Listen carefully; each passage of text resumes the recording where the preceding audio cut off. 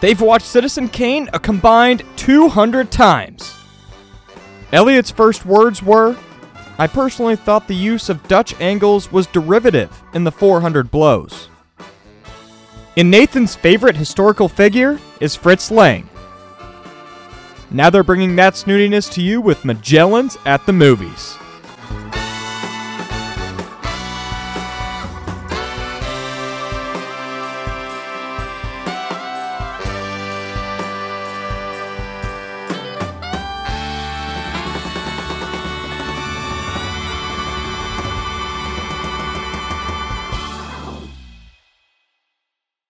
Elliot, please don't do that. I need you focused. How embarrassing. We've started recording and we're still talking about podcast business. Oh my goodness. Wow. What a zany misadventure we've stumbled into. What a wacky mistake that makes us come off as so relatable and normal. Yeah, oh no. So quirkily clumsy. Anyway, hi. Wow. Good intro. Elliot, do you want to try the Irish accent episode this week? Nope. Although, for anyone who's been following the one episode saga of our attempts to see Banshees of Inisherin, the saga closes on Saturday because it's come to a theater near us. We're finally going to be able to see it. Yep. Very excited about that. Very excited to finally be able to see this newest Martin McDonagh masterpiece. I'm hoping it's good. Maybe you'll get to hear. Maybe that's a bit of a teaser for what the next episode will be. Who knows? Actually, the next episode is going to be a God of War Ragnarok review. We're going to have to really sprint through it. Yeah, comes out Thursday night. So if I play from the moment I can play it until we record, I would not be able to complete even remotely as much of it as I would want in order to review it. So yeah, that's true. Good one. Well, hey, Elliot. Just for future reference, if Sony or Microsoft ever wants to send us a review code for video games, we're open. If you want to send us a review code for Starfield, sure, I'm excited for that. Or what's a video game you'd like to review, Nathan? I don't know. If Nintendo wants to send us Legend of Zelda 2 early, that would be pretty sick. Okay. Only do that if you're willing to hear my honest opinion about that. Well, I'm not exactly over the moon about Starfield, so... All right. Whatever. This is all ancillary to the real purpose that's brought us here today, and that's movies. It's Magellans at the Movies, not Magellans on their couch in the basement. Yeah, well, for one of us, it's kind of Magellans on the couch in the basement. You're in a chair, but... For me, it's Magellans on the couch in the living room. Good deal. That's where I watch movies, I mean. Okay. All right, well, Elliot, what movie did we watch this week? Now that you want to talk about movies, let's talk about the movie we're reviewing. We watched Spirited Away. It's a 2001 animated movie, so it came out the year I was born. That's not a coincidence, I don't think. It's produced by Studio Ghibli, which is a very well-known Japanese animated movie production company. Nathan, you've seen way more Studio Ghibli movies than me. I've seen this a few times. I've seen Tales from Earthsea and Howl's Moving Castle, and that's it. Yeah, so I guess we should forward this. I think some people grew up watching Studio Ghibli movies, and we did definitely rent My Neighbor Totoro from Family Video, because when I watched it most recently, like a year ago or so, I remember watching it as a kid. So we saw one of them, and I think Mom tried to show us Tales of Arcia, and we got scared and then stopped watching it. That movie's scary, man. When I went back, as an old man to finally finish it, I was like, yeah, dang, this is pretty heavy stuff for children.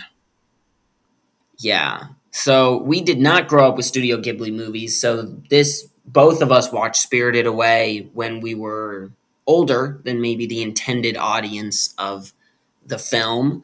Just to add to some of the stuff Elliot said, some fun facts. Spirited Away won Best Animated Picture, making it the second movie to win Best Animated Picture, because it was 1 year after they had done the first one. It is also the longest animated movie to ever win this award, and this movie was requested by Cameron Lehman, who asked for us to do one of his favorite animated movies and gave us a list, and Spirited Away was on the list. So that's why we're doing Spirited Away. This one goes out to you, Cameron. Yep. So, Elliot, I'm actually really interested to hear your thoughts because we did not watch this together. I watched it when we had HBO Max sometime, and then you watched it like later. And all I think I've ever really heard is that you enjoyed it, but I never got like a fuller explanation. So I am actually very interested to hear your thoughts on the movie. So break it down. Where do you sit on this film besides in a chair? I enjoyed it. I think it's good. All right, expand on that. Expand on that thought. Well, I think that what struck me most about this movie, the times that I've watched it, and the other Studio Ghibli movie that I watched, that it was Howl's Moving Castle, although that was based on a book. But anyway, was just how creative they were, but in ways that didn't really matter, by which I mean there's a lot of really cool small details just in the background animation or in the story that it sort of reminds me of Star Wars world building, at least in the original A New Hope, where the movie just puts you into a situation that's got a lot of history and a lot of cultural and social structures that you're not aware of, but that have been planned out by the filmmaker. So it really does feel like you're being given a glimpse into the term that they use for Star Wars is a lived-in universe. The universe of Spirited Away and, to a lesser extent, Howl's Moving Castle both feel very lived in, very well realized. So I think my favorite part about this movie is definitely the world building. The animation style is really good, really sharp, stylized without being garish. And I think that the only area where it suffers a little bit is in terms of characters and plot. Neither of them are bad. It's just that and part of this is a consequence of the protagonist being a child, but Chihiro is, she's a pretty simple protagonist. She's likable. Her struggle or her journey is very compelling. It's just, she's simple. And the plot is kind of simple as well, although that works more to the movie's favor, I think. And it is also a children's movie, so obviously it's not going to load up on complex character dynamics or 3 different subplots interwoven together. But yeah, that's my general thoughts of the main points for why I like this movie. Yeah, I would definitely agree that one of the strengths of the movie is it's very lived in. And I don't know if it's just that they're drawing from a different mythology than maybe we're used to seeing, that so many of the creatures and characters in the movie are so creative in just the way they look compared to, I guess, the characters in animation that I typically would see. And where stuff like the Boiler Man with his creepy spider extendo, Mr. Fantastic arms, and then the baby and the woman whose head is way too big, whatever her weird name was, the witch. That it's a delight to watch the film. And I think it also has a lot of scenes where stuff is way brighter than I'm used to. That in most animated films, if something's not going to be moving, it's like you can tell, right? Like if you watch old Looney Tunes cartoons, you can see which things are going to be moving in the scene because they're much brighter than the other things. And in a lot of Studio Ghibli movies, and this one especially, everything is really bright and moving. Like there's not a lot of times where you're like, okay, this is a fairly dull thing to have to be looking at.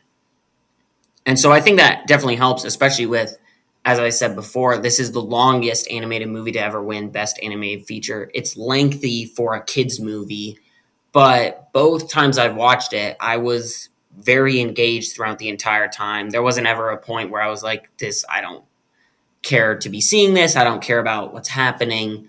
So, yeah, I definitely agree with that point. And then I'd also agree that I think the story is maybe where this one, I don't want to say suffers because it's not like awful, but it's just not as maybe good as some of the other Studio Ghibli movies, at least in my opinion. So I guess with that, we can get into the story then a bit. So it's fairly, I don't want to say classic, but it's a story that you've probably seen a few places before. It's kind of, oh shoot, what's his name? Roald Dahl? Isn't that his name?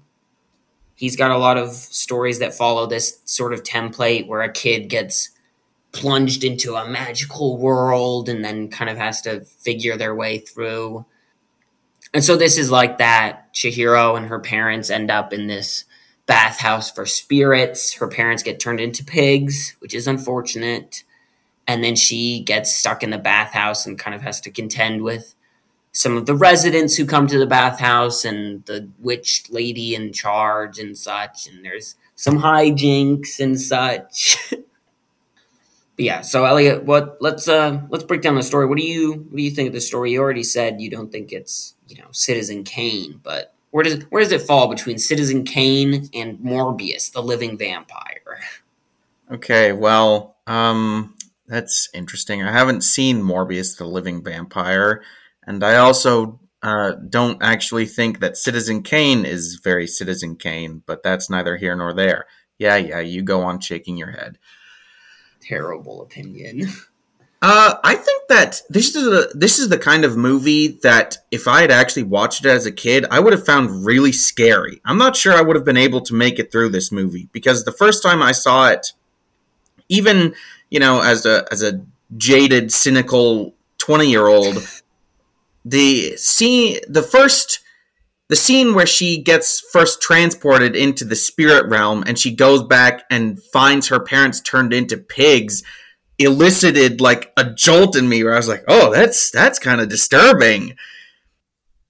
Like I was saying earlier with how immersive I find this movie, I think that it does a great job of really putting you in Chihiro's shoes, or at least constructing an environment and her reactions to the environment that are very believable and feel very authentic.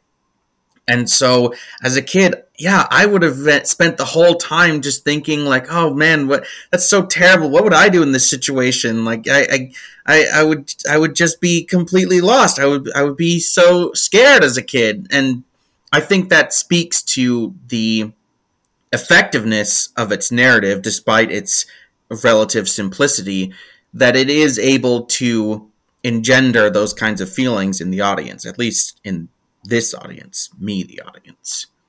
Yeah, I agree. Where do you think, because I think we've talked before that I vividly remember reading The Hobbit as a kid and really identifying with Bilbo because he was a protagonist that nothing he did felt like something I couldn't have done just because he had so much going for him that, like, even when he did things that were maybe a bit more difficult, he was invisible. So I was like, I think maybe I could have done that.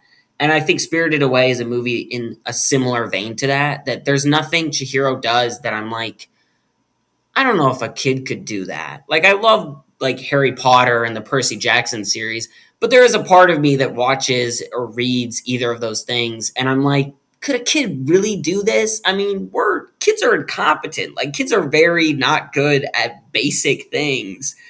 So could they sword fight very competently to defeat, like, some master swordsman? I don't think so.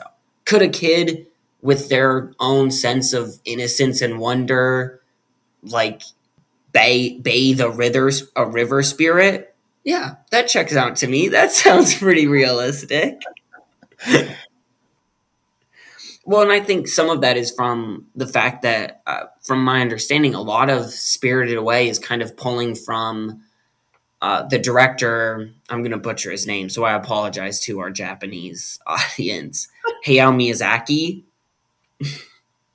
That he's drawing from a lot of his experiences as a kid. That, like, the bathing of the river spirit was drawing from him as a kid going to the river with his community, with his town, and, like, cleaning the river, like pulling bikes and trash that had accumulated out of the river. So I feel like a lot of these vignettes, I guess you could say, feel very true to life and resonate because they are pulling from a very true to life experience. And so, just like you said, it really helps us to engender ourselves to Chihiro. Whoa, that is not a correct use of that word. Whoa, okay, why not? Because that's not what it means. What are you trying to say? Am I trying is endear us what I'm trying to do? Yeah. Okay, my bad. Endear us. I think you're right. I just had it on the brain. Look, when you have as expansive a vocabulary as I do, sometimes words get crisscrossed. Uh-huh. Whatever. But, yeah, I would agree. I think where the movie's story kind of suffers in terms of character, I don't think Chihiro, I think she's a really fantastic protagonist. I think it's usually in, like, the other characters, like the woman who takes her under her arm. I can't remember what her name is. Steve? Isn't that it? Lynn. No, it's not Steve. Whoa. Lynn is like there's so many people who are just unnecessarily mean to Chihiro when she shows up, and Lynn especially is just like a jerk for no reason. And then eventually she's endeared to Chihiro after like a day. But I feel like the side characters are where the movie kind of falls apart for me in terms of story, I guess. Yeah. What's the name of the dragon kid who's like Chihiro's friend and guide? Hachi? Something like that, I think.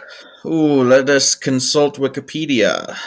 Yeah, let's verify it. We'll verify it. Haku. Yeah. This is how you know that we're the best movie reviewing podcast, because you can hear us in real time researching and verifying information for you, the listener. Yeah, from Wikipedia.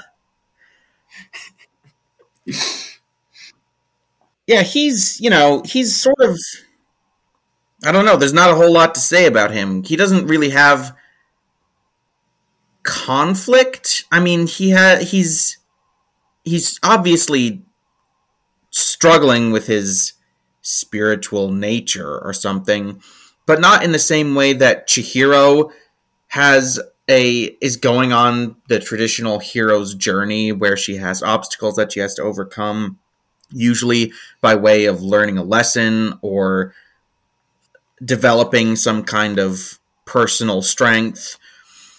His is like kind of folded into Chihiro's arc where she solves it for him, which is fine. You know, it contributes to her arc and it does so very well. And it is compelling to see her trying to help her friend. I agree with you. I think that it just sort of makes him feel a little bit more ancillary, which, is fair enough. I mean, he is ancillary in the sense that he's a side character, but he probably could have been fleshed out a little bit more. Yeah, especially as we kind of said in our Finding Nemo episode, that Pixar does side characters very well, who are both memorable and have kind of a meaningful impact on the plot. And I think Spirited Away is kind of lacking in that department. Like Haku, Lin, even like later additions of inside characters like that giant baby and whatever the fly was before it was or the whatever the little bird was before it was a little bird. Uh, Um, shoot. they're just kind of there to be, I guess, kind of cute and like there, but they're not super memorable, as evidenced by my inability to remember things about them, despite having seen the film last night or Tuesday night, sorry. So yeah, I think the side characters are kind of lacking a bit. I'm sorry. I'm trying to look for who gets turned into a bird. It's really frustrating me now because yeah, it's the baby. The heads get turned into the baby gets turned into the big mouse. Oh, it's the like mini witch thing, the like other crow that has the head of the witch. Wow, Wikipedia has failed me. Whatever. Sure. Fine. They don't have a speaking part, they just go "Caw-caw," or whatever birds do. I mean, some birds make that sound. I don't know what noise a bird human hybrid makes, so that's my bad. Enough about birds. On the subject of birds, so I guess actually not enough about birds. I'm going to talk about birds. Ooh. On the subject of birds, uh, I really like the antagonist of this, Yubaba. I think that she's the perfect amount of intimidating and menacing without becoming too much. Like it would probably have been too. She probably would have been too much for me as a kid, but I had a very nervous disposition as a child, unlike now. But yeah, I think that she's a good foil without being straight up evil. I mean, she's a pretty bad person, but she's not like purely malevolent. And I think that she, again, she's an example of how the simplicity of this movie works. That she's just a really good antagonist. I mean, she does what she does narratively to obstruct Chihiro's journey, and it just works, man. Plus, I think that her character design, it's like dancing right on the edge of being ridiculous. But I don't know. Maybe it's the framing. Maybe it's the performance. They managed to pull it off without her seeming completely insane, design wise. Yeah, I would definitely agree. And I also like design wise some of the other characters, like No Face, I think is a fairly iconic design that I'd imagine most people will have seen. Or if you see No Face, you're like, oh, I've seen that like on a person's shirt before or something. And I think No Face growing as it's eating all these people and then going back into kind of a shade form is very cool. I like the some of the little details that I really like. I love how when the frog gets spit out from No Face, it swims away like a regular frog, which I just think is funny that he swims like a regular frog, which yeah, he would because he is a frog, but I just think it's kind of funny that that's how it is. I also find the scene where Lynn doesn't want to do the thing, and the guy goes, "Would you do it for a roasted newt?" And it's never explained why you would want a roasted newt or why these people find roasted newt. Apparently, it's the most delectable dish humanly possible. Humanly possible? You mean spiritually possible? Well, I don't know. They seem, I mean, the one guy that she like teases with the roasted newt, he seems really amped up to just eat a part of it. So I have no idea what they see in the roasted newt. But I just find it's almost like a would you do it for a Scooby snack almost moment where he's like, would you do it for a roasted newt? Of course, a roasted newt. What wouldn't I do for a roasted newt? I just found it funny. I didn't take a ton of notes this time, but I wrote down, would you do it? What if I gave you a roasted newt? It really stuck in my head. Clearly. Let's set aside for a moment the superficial elements of the movie. Let's talk about the themes. The themes. Now, according to the interwebs, the reviews that I've read, there is a lot of thematic analysis of this movie. Way more than I would have expected. I don't know if that's true of all the Studio Ghibli movies. I don't know if that's true of the Studio Ghibli movies that Miyazaki made. Nathan's doing a weird head thing. But a lot of it revolves around... Let me just pull back up my tabs. This is not on Wikipedia. This is actually other stuff. Wow, what a good history major, citing his sources, other stuff. Shut up. Around traditional Japanese culture and encroaching Western culture, or at least aspects of Western culture, specifically consumerism. Which is embodied by Yubaba, who wears Western-style clothes, and her living quarters are a lot more ornate and European, are decorated in European aesthetics as compared to the minimalistic Japanese aesthetics in the rest of the bathhouse. So, in a different movie, I might think that that's reading a bit too much into it. In this case, I think that there's definitely something there, especially since that is a very real point of cultural anxiety for Japan, and I'm going to draw upon my history knowledge here, that ever since the end of World War II, when the U.S. occupied, and then even after the occupation, spent a lot of time essentially Americanizing Japan, or at least Americanizing aspects of Japan. Since then, there has been a tension between traditional Japanese culture and Western culture. The country has been westernizing and is continuing to westernize, especially among the younger generation. And it's a point of real anxiety for the older generation who disapprove. Maybe that's the wrong word. Maybe that's too value loaded of a statement. More like they just want to preserve their own Japanese traditions. And so the encroaching of Western consumerism from this point of view, especially from the point of view of Miyazaki, who's an elderly gentleman, even when he made this movie.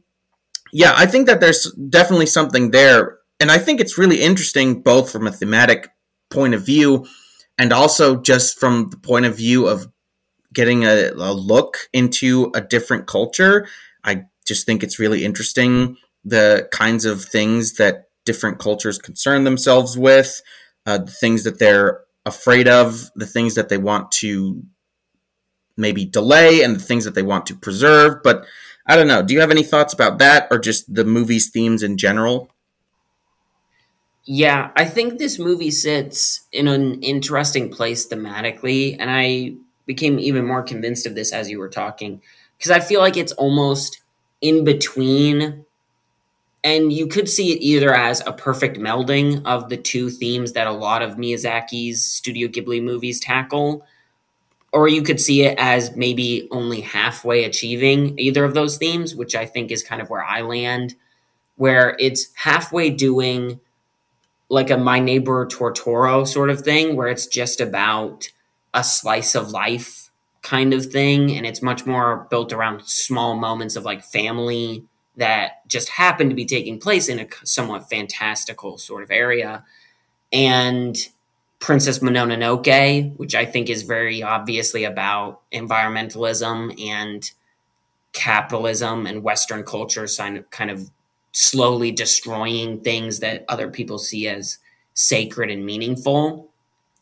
So I think for this movie, I feel like the themes become kind of muddled because he tries to bring both of those together, that it never is really fully about just a slice of life of Chihiro trying to make her way through a very difficult period in her life, right? They're moving at the beginning of the film. They establish that she's obviously afraid and upset by this new change. And then also having all of those elements that you talked about, like Yubaba is representing Western culture and Western culture encroaching on.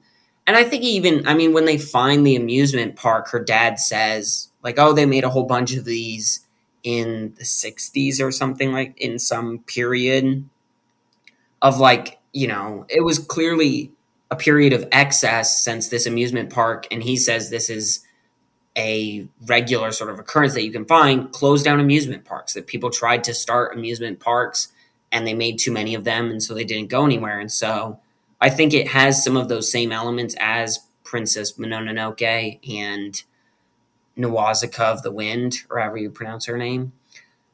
But I think for me, the better interpretation or the way I enjoy the movie more is in just a very simple story of, I think you mentioned it, and I had it in my notes too, that Chihiro really just goes on a bit of a hero's journey. She's put in a new environment. She returns at the end of the movie to the environment she started in, but she's learned something. She's a better person. She's more courageous. She's more sure of herself. And so I think that's how I enjoy the movie more, because I think thematically it can get kind of muddled because there's too many things going on. Yeah, I can definitely see that. I'm not sure I agree that it's a problem, or it's not a problem for me personally. I don't think that it necessarily enhances the movie, but I do think that it's nice that it's there, sort of if you want to look deeper into that. And, I might just be biased because that's the kind of cultural exchange that I enjoy. Just a few other things about the whole consumerism thing is that, so like you said, there's the amusement park. Apparently not apparently, the parents are wearing Western clothes at the beginning of the movie. And then the most obvious one that I didn't even realize until I just read it is that the parents turn into pigs. Yeah, capitalist pigs. Yeah, that's pretty on the nose. But so I don't think that there's anything wrong with it. I think that it's woven into the story pretty well. It's not like I should have thought of something before I started talking. That's okay. We can cut it so it'll look like you just came up with it on the cuff, off the cuff. That'll be perfect. I mean, it's. I'll just abandon trying to find a better example and say that I think that I always appreciate it when themes are woven into a movie's or a story's story, like narrative, which I think works well here with the parents being turned into pigs, and Yubaba being, a sort of stand-in for greedy consumerism. So yeah, I guess it didn't really detract, is what I'm rambling about. It didn't really detract from the movie for me. Well, it's not just, I mean, everyone in the bathhouse is incredibly greedy. I mean, as soon as No Face starts throwing out gold, everyone loses their mind and just completely ignores the fact that it looks like a disgusting blob creature that, for all they know, what do they know? This could be anything. This could be some death monster, and it starts throwing around money and everyone loses their mind. Yeah, it's also like literally infecting or infiltrating this very traditional Japanese space. I believe it's called a sento, is the Japanese word for a bathhouse, or at least this kind of bathhouse, which is a communal bathhouse. I took a class about Japanese culture over the summer, so this is me using that. So yeah, you have this ravenous monster coming into the space of traditional Japanese culture and just sort of throwing around money, and everyone immediately forgets everything else about it, which makes sense because Miyazaki said in interviews, or at least is quoted as saying in interviews in these articles, I don't think that they made it up or anything, but that it is about people becoming pigs. That's probably a pretty rough translation, but it's also about a nostalgia for people like him to see the traditional Japanese spirits in the Japanese bathhouse, and then establishing the tension or the thematic tension by bringing in the monster of consumerism and money in general, I guess, and having it sort of degrade this space. So yeah, I think it works pretty well. I'm actually, in contrast to last week's episode, I'm actually talking myself into liking it more. Well, that's good. I like that. I like that more, I guess. I wouldn't say I'm really all that swayed. I think that is somewhat interesting. I don't think I find it as interesting as you, though. I would say also, I know we talked at the beginning about some of the technical elements that we very much enjoyed, but I really enjoyed the music in this. I thought it was a really great, and there was more than a few points where I felt like the music reached a very nice, epic sort of feeling. Like the first time Haku comes and he's like, "Oh, you got to get out of here," and she's running, and all the spirits are starting to appear. It's a very epic sort of feeling that I thought it was really cool. But would you want to listen to it casually? I don't listen to any movie soundtrack casually except for The Social Network and Gone Girl. So, no, What? I guess not. Why? They're both like ambient sort of things that it's really easy to put on. Plus, if I listen to the theme Hand Covers Bruise from Social Network, I feel like I'm Mark Zuckerberg walking across campus. Wow, okay. I'm going to class, but suddenly it feels like I'm on my way to invent Facebook. It's probably for the best that you're not. All right, thanks. But no, so I don't know. I'd probably, if I listened to more movie soundtracks, I'd probably listen to this one. Yeah. I mean, I listened to the Lord of the Rings soundtrack. I listened to Hans Zimmer music. So I guess I don't listen to a ton of movie soundtracks. But yeah, I can't say that I really noticed it, and you talking about it doesn't elicit this a response of like, oh yeah, now that you mention it, it was really good. I'm sure it was. I remember it being energetic, but yeah, it's fine. Whatever. All right. You have any other thoughts? I'm through all my notes. Do you have any other closing thoughts? No, just that there's a lot. Like I already said, there's a lot of imagination in this movie that I really like. So much creativity. It's the little things that I always appreciate the most, like the fact that the spirits show up on this big cruise liner. I mean, it's innocuous and it's only there for a few seconds, but I don't know. It's just really cool to me. It's just a really cool image, and the train that goes across this giant lake that's like also 2 inches deep. I mean, A, it's gorgeous, and B, it's just a really cool idea. It looks cool. It's just cool, man. So yeah, I really like the way this movie looks, and I really like the attention and the care that's gone into even the smaller aspects of it.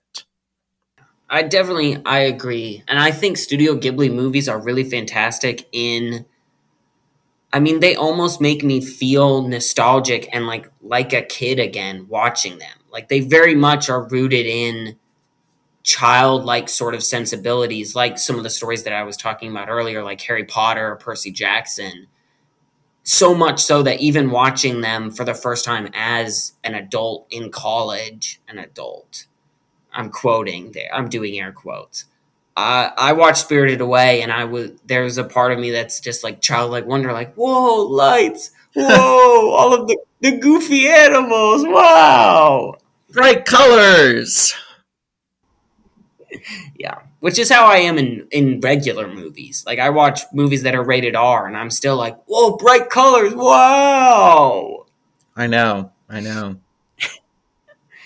it's annoying when I do it in the theater, though.